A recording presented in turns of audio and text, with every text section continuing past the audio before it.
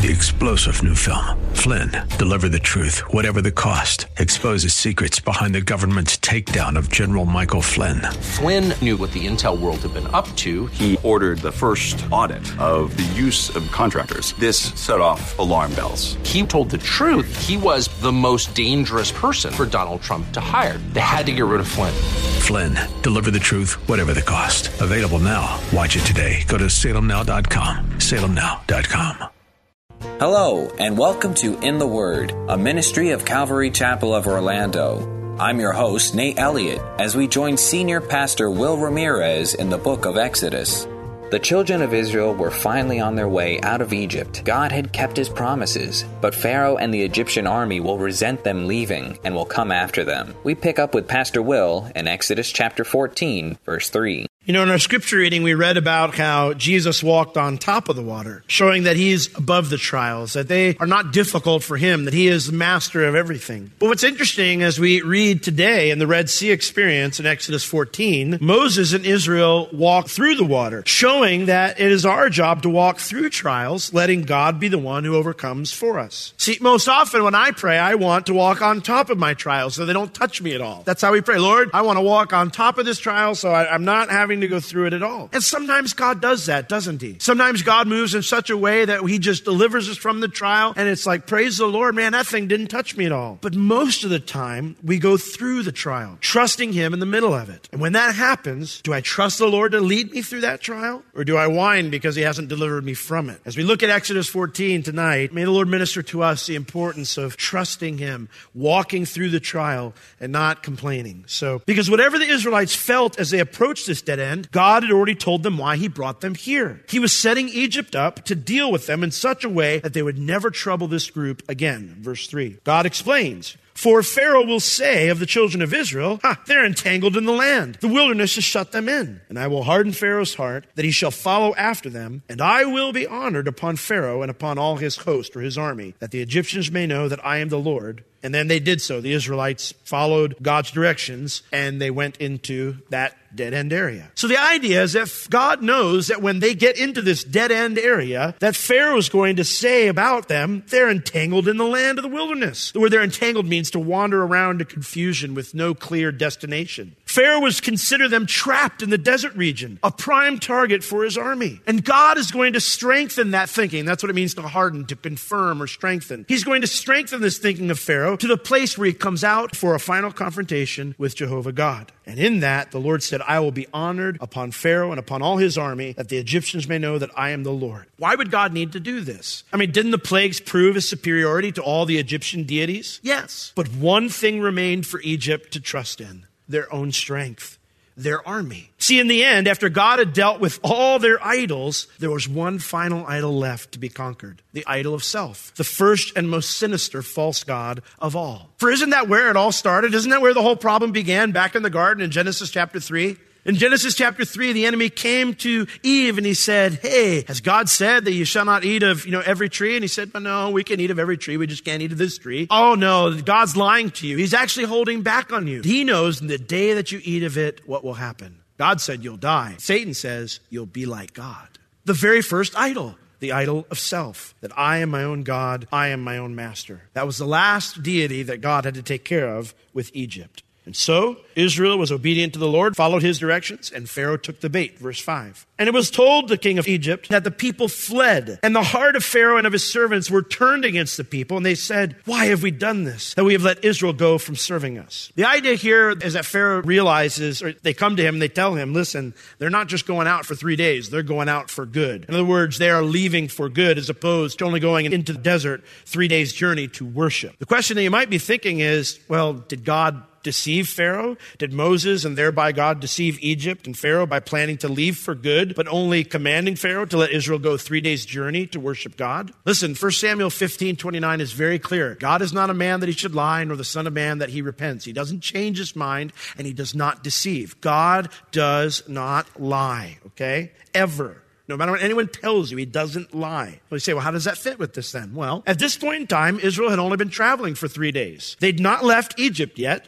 even though they'd been on the border the day before. They're at a dead end with no natural ability to leave Egypt. They can't go through the sea. They have to go out. If they're going to go out anyway, they got to go out the same way they came in. This would be the ideal place for worship. They had done nothing to violate their word. And the truth is, if Pharaoh humbled himself and let things play out, who knows what God would have done? But God knew Pharaoh wouldn't obey. He and his advisors, he knew that they would forget the 10 plagues as if they were a whiff of smoke, and they would come out with Egypt's full army to attack. So God had already planned to deal with them in finality. Verse 6. So Pharaoh made ready his chariot, and he took his people, his warriors, with him. And he took 600 chosen chariots and all the chariots of Egypt and captains over every one of them. The chosen chariots would be his royal guard. This would be a 3-man chariot with 1 driver and 2 expert marksmen inside. The common chariot would only have 2 occupants, 1 driver and 1 marksman. This chosen chariot would be the equivalent of a modern-day tank. These guys would be unstoppable because of their speed, because of their height, because of the protection around them. These things were worth about 100 men. And so he takes his most elite soldiers and the rest of his army, and he heads out to go find the Israelites. Verse 8. So the Lord hardened, or again, confirmed the heart of Pharaoh, king of Egypt. And he pursued after the children of Israel, and the children of Israel went out with a high hand. One would think that Pharaoh would remember the high hand of God, which forced him to yield, but he doesn't. But the Egyptians pursued after them, and all the horses and chariots of Pharaoh, and his horsemen and his army, and they overtook them encamping by the sea beside Pi-hahiroth before Baal-zephon. This shows Pharaoh never experienced repentance. What is repentance? Well, it means a change of heart, a change of mind. That you used to think it was okay to do this or live this way, and you decided, no, I'm having a change of heart, a change of mind. Now I'm going to go in this direction. But Pharaoh never experienced that. He was overawed and overpowered by God, but he was not convinced. And he took this wandering of Israel, wandering I say, because God knew exactly where they were. He took the wandering of Israel into a militarily indefensible position as a sign that perhaps Jehovah had finally run out of arrows. Well, verse 10. And when Pharaoh drew near, when his army got close, the children of Israel lifted up their eyes, and behold, the Egyptians marched after them. And the children of Israel, they were sore afraid, and the children of Israel cried out unto the Lord. The word behold is a word that signifies shock or surprise. Now we should ask, why should they be surprised? God told them this is what happened. Hey guys, turn around, go in a different direction, go into this dead end, because I'm going to bring Pharaoh out, and I'm going to defeat him once and for all, that they'll never bother you again. But sometimes, even though we know that the trouble's coming, because God says it's coming, when it's there, it can be scary. Because we do the same exact thing. Jesus promised, in this world you'll have tribulation, right? But when it comes, we cry out in shock. Why, God? What have I done to deserve this? I guess you don't love me anymore. Being told trouble is coming isn't the same thing as being in the middle of it, is it? It can be frightening. And if that wasn't the case, it wouldn't be called trouble. It would just be called life or circumstances. Trouble is scary sometimes. And I'm sure as a dust cloud being kicked up by the entire might of Pharaoh's army grew bigger and bigger as they approached, Israel's sense of adrenaline kicked in. Feeling emotions of fear when trouble comes is normal. That's not abnormal. God has designed our body to physiologically react to danger in a way that we protect ourselves. When I would be driving with Joel, I would be driving with him in the car at night for whatever reason. He would get frightened frequently because his feet didn't touch the ground. And it was dark down there and from his car seat and he couldn't see. So he would get scared because, of course, everyone knows that there are monsters at the bottom of the car that eat your feet, right? So he would say, Daddy, I'm afraid. Daddy, I'm scared. And I would look back at him and I would say to him, it's okay to feel afraid, Joel. It's just not okay to stay afraid. Do you see the difference there?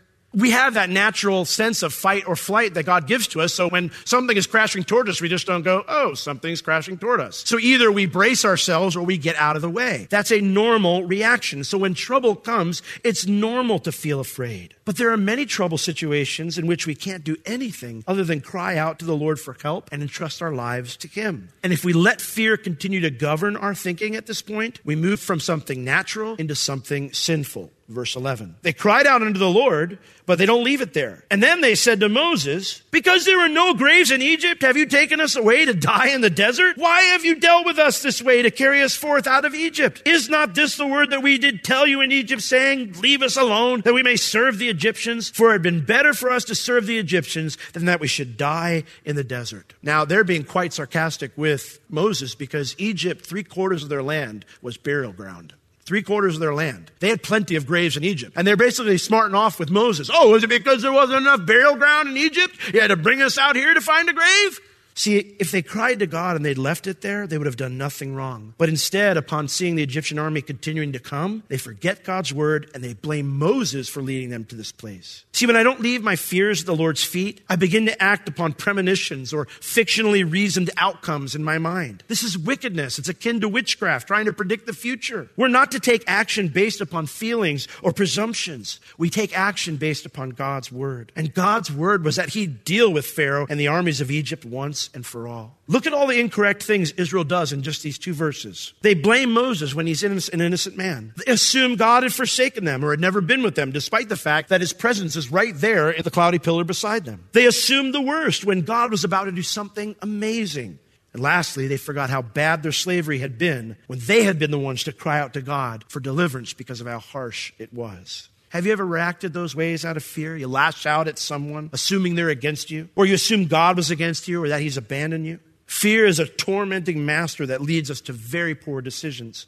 Do not let it rule your life. Well, how do you do that? Well, 4 things, verse 13 through 15. And Moses said unto the people, fear you not, stand still and see the salvation of the Lord, which he will show you today. For the Egyptians whom you have seen today, you shall see them again no more forever. The Lord shall fight for you. You shall hold your peace. Here we see the very first thing, the very first way that we handle fear is he says, fear you not. The phrase there literally means you must stop being afraid. What does that mean? It means I need to make a choice to stop being afraid. God won't make that choice for you. God will not always override your free will and say, well, you're not going to be afraid anymore. I have to make a choice when I feel that churning stress, that sense of constriction in my chest where it's hard to breathe, it's hard to think, and I have to say, I choose not to be afraid because my God loves me and is for me. You have to make that choice. You have to make the choice to trust God instead. Secondly, he says, stand still. The phrase there means to stay in a place of no motion for an extended period of time. First, you have to make a choice not to be afraid, to stop being afraid. Lord, I choose not to be afraid. Secondly, you have to commit to not taking action just for the sake of taking action, especially when it violates God's word. Because when we're afraid, what do we often feel like we have to do? I have to do something. I have to do something. We have to fix this problem. We have to prepare for this problem. We have to do something. And so we act out of fear. We begin to then make wrong decisions, or we violate scripture that God has given to protect ourselves. That is, we need to make a decision to say, no, I'm going to commit to not taking action until God says to go. Number 3, he says, see the salvation of the Lord. You know what that means in the original Hebrew?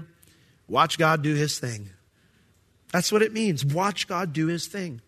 Now, obviously, Israel is going to have to take some action because when God opens the sea, they're going to have to walk through it. He doesn't transport them magically to the other side, although it's interesting, he did that with the disciples on the Sea of Galilee. So sometimes God does do that, but in this instance, he doesn't.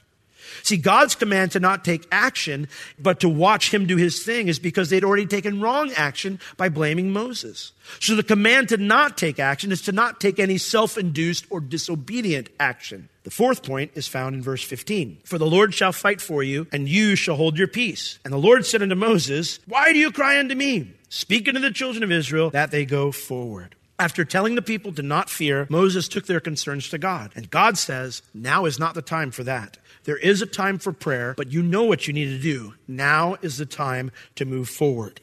And there comes a place when we give it to God, we say, Lord, I choose not to be afraid. I'm not going to take any action until you tell me to, and I'm going to stand still and watch you move. When the word comes to go, it's time to get off your knees and to move forward, to be obedient to him and do what he says. It's interesting here because the Lord says to move forward, and then there's a colon there. Why do you cry unto me? Speak unto the children of Israel that they go forward. This is interesting because it indicates a pause. He doesn't tell them how to go forward. He just says, start moving forward again. How are they to move forward when there's a massive body of water in their way? See, here's the interesting thing. Sometimes you have to keep walking even when the obstacle remains, even when it's still there. The word go forward means to pull up your tent stakes and move on. See, Israel could have certainly stayed where they were and continued to whine. Oh, why'd you bring us out here? Oh, woe is us. This is so horrible. They had plenty of good reasons to whine too. There's a bunch of bloodthirsty Egyptians right around the corner. But camping out there changes nothing. And it's in these moments that we need to pull up the tent stakes and move out of Wine Central Station, even though the obstacle is still in front of us. And so verse 16, God says to Moses, now Now that you're moving forward, here's what you need to do. But you lift up your rod and you stretch your hand out over the sea and divide it. And I laughed. Not an easy task. Here's what I'd like you to do. I'd like you to lift your hand up and lift your staff up and divide the sea in half. Okay, God. I've done that a few times. Shouldn't be a problem. That's all he says. God tells him to do it as if he's just chopping a tomato in half. Can you cut me a tomato in half? Sure. Yeah, I'll make the Red Sea part. But see, this is why we keep walking. Because God is the one who makes the way as we obey him. For he says, and the children of Israel shall go on dry land through the midst of the sea. God makes not just a way, but a dry path through an impossible sea. Now, briefly, you may have heard, a lot of people say, that there are people who teach, this is really not a big sea. It's not a big thing. It's actually just a small sea. And God just caused a wind. And, they've done research that in the Bitter Lakes over there on the Egypt-Sinai border, that if 10-mile-an-hour winds are blowing in one direction, it can actually stop the motion of the sea, and it will actually create a dry place in the middle. The problem is it's only 3 or 4 feet deep. Maybe you've heard the story of the child who was in class, and he was, explaining to his classmates. He's a Christian. He's explaining to his classmates how awesome it was that God parted the Red Sea and Israel could go through it. And so he was sent to the principal's office, and the principal told him and said, listen, he said, you need to stop telling people this nonsense. God did not part this big Red Sea and whatever. It was just a tiny little lake, maybe 3 or 4 feet of water, and wind blew, and that's how they went through, and they called it a miracle. And the kid said, really? And his principal said, yes, so stop telling this nonsense. He goes, okay. And he goes out and he goes, guys, this is crazy. God drowned the entire Egyptian army in 4 feet of water.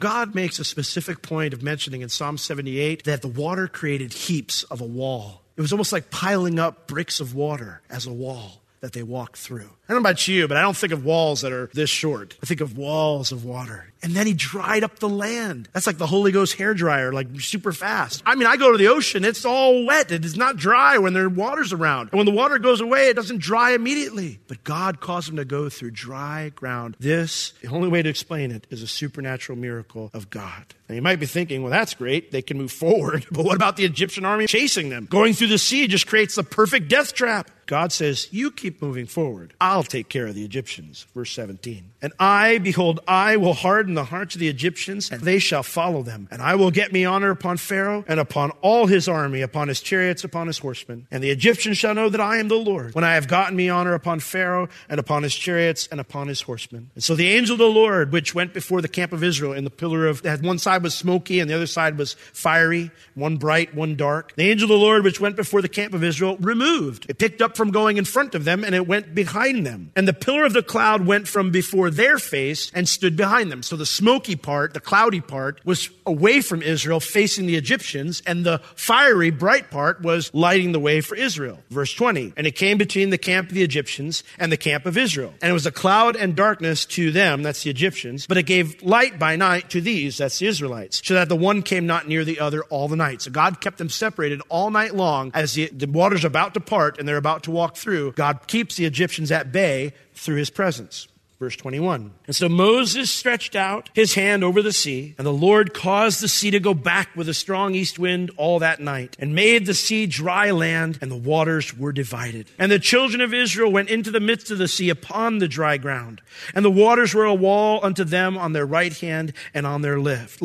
And the Egyptians pursued and went in after them to the midst of the sea, even all Pharaoh's horses, his chariots, and his horsemen. So at some point, apparently, the pillar actually moved out of the way again once the Israelites had entered the path through the sea. Now, one might have been tempted to say, as they looked back and saw, God's forsaken us, it's over, here they come, we're dead. But we must not forget what God told Israel at the start. He didn't say, I'm sending you on this new path because I want to show how I can protect you from the Egyptians. That's not what he said. I'm sending you on this new path because I'm going to deal with the Egyptian army once and for all. And that's not going to happen by holding them at bay. The Egyptians had to follow. Well, verse 24, look at what God does. And it came to pass that in the morning watch, this is the last part of the night, 3 a.m. to 6 a.m., dawn's right around the corner, but it's still very dark. They still don't see the light of day yet. And it came to pass in the morning watch that the Lord looked upon the host of the Egyptians through the pillar of fire and of the cloud and troubled the host, brought confusion to the host of the Egyptians. One of the Psalms, we don't know for sure, but it seems to describe a huge storm that began to occur. Psalm 77, a huge storm that began to occur as Moses and Aaron were leading the people at the edge of the other end of the Red Sea. And that storm began to cause confusion. In addition to that, verse 25, it says, and he took off their chariot wheels so that they drove them heavily or with great difficulty. So much so, it says, that the Egyptians said, "Let us flee from the face of Israel, for the Lord fights for them against the Egyptians." All of a sudden, those chariots that were like tanks, they were not so powerful now, were they? And they realized just how truly vulnerable they are. They're not so bad now. They're not so tough now as they see those walls of water beside them, and they've got no way out but their own 2 feet. Unfortunately for them, it's too late to turn around. Verse 26. And the Lord said unto Moses, "Stretch out your hand over the sea, that the waters may come again upon the Egyptians, upon their chariots, and upon their horsemen." And so Moses stretched forth his hand over the sea, and the sea returned to his strength when the morning appeared. See, dawn comes. When the morning appeared, and the Egyptians fled against her in the opposite direction. They went back to the other shore, but the Lord overthrew or swept them away. The Lord swept the Egyptians away into the midst of the sea. And the waters returned, and they overpowered. That's what covered means. They overpowered the chariots and the horsemen and all the host of Pharaoh that came into the sea after them. There remained not so much as one of them. Pharaoh himself did not come in. It appears that some others didn't come in either. But every single person that went to follow in the sea, every single one of them died. Verse 29. But the children of Israel walked upon dry land in the midst of the sea, and the waters were a wall unto them on their right hand and on their left. Thus the Lord saved Israel that day out of the hand of the Egyptians, and Israel saw the Egyptians dead upon the seashore. Literally, in the Hebrew, it means, and Israel saw Egypt dead upon the seashore. As they saw the corpses floating by, possibly washing up on the beach, they realized that God had forever severed anything they needed to be afraid of ever again. And Israel saw that great work which the Lord did upon the Egyptians. And the people feared the Lord and believed the Lord and his servant Moses. Israel didn't lift a single weapon in their own defense, did they? Not a single one. Their best defense was by continuing to move forward, right? Continuing to walk with the Lord. And the result was, when they saw the great work that he had done, that the people feared the Lord. The word there means to show profound respect. They had a deeper admiration and respect for their God. And secondly, they believed the Lord. The word here means to place their confidence in, to put faith in. They put their faith in the Lord and to servant Moses. They began to trust the Lord more. So the whining was over. For now. We'll see them return to their whining many times later throughout the book of Exodus and Numbers and other places. So what's the lesson there? Well, the lesson is this. Walking through trials isn't a one-time for all decision. We must make the decision to leave Wine Central Station every single day and to say, Lord, you've called me to walk today. So I choose not to be afraid of this trial. I'm choosing, Lord, to stand still, not take any action until you tell me to move. And Lord, I'm going to watch you do your thing.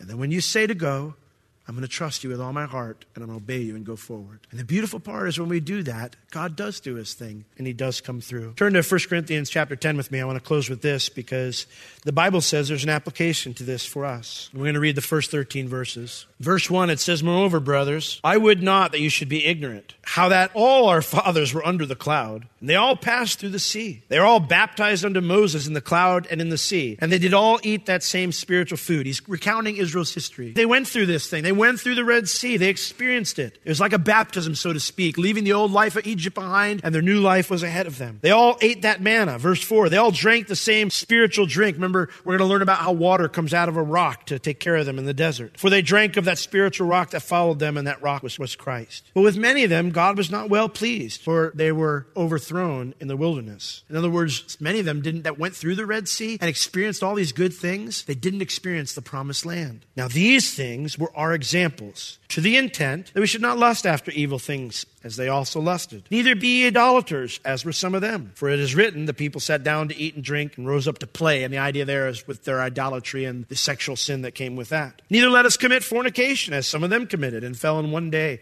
23,000. Neither let us tempt Christ, as some of them also tempted, and were destroyed of serpents. But here's our application today. Neither murmur you, as some of them also murmured, and were destroyed of the destroyer. Now all these things happen unto them for examples, and they are written for our admonition, our correction, our discipline, so we don't do the same thing, upon whom the ends of the world are come. Wherefore, let him that thinks he stands take heed lest he fall. Stay humble. You need the Lord's help to get through trials. Your way is not going to work.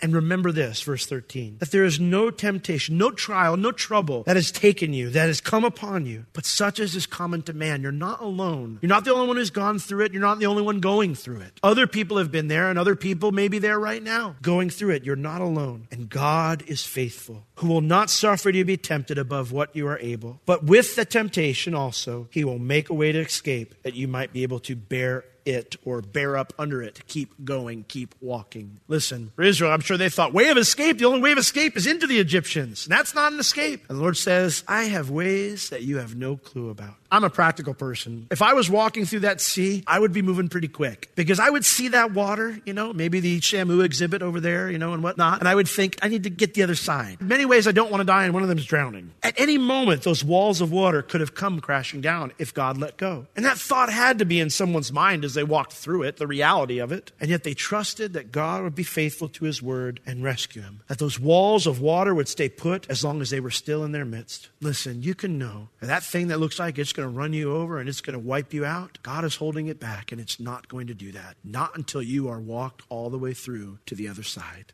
Listen, when Jesus isn't delivering us from the trial, let's continue to move forward in faith, knowing that he's right beside us every step. Amen? We must choose faith over fear over every situation. God always comes through, even when there seems to be no possible way. God is a God of the impossible. Should you have questions or would like prayer concerning this or for anything at all, please reach out to us. You can reach us at Calvary Chapel Orlando at 407-523-0800 during our office hours Tuesday through Friday, 9 a.m. to 5 p.m. This has been In the Word with Pastor Will, a ministry of Calvary Chapel Orlando. You can listen to all of Pastor Will's sermons and find other valuable resources online at www.calvarychapelorlando.com or on the Calvary Chapel Orlando app, available on iTunes and Google Play. Thank you for joining us today. We will see you next time as we continue to learn, walk, and live in the Word.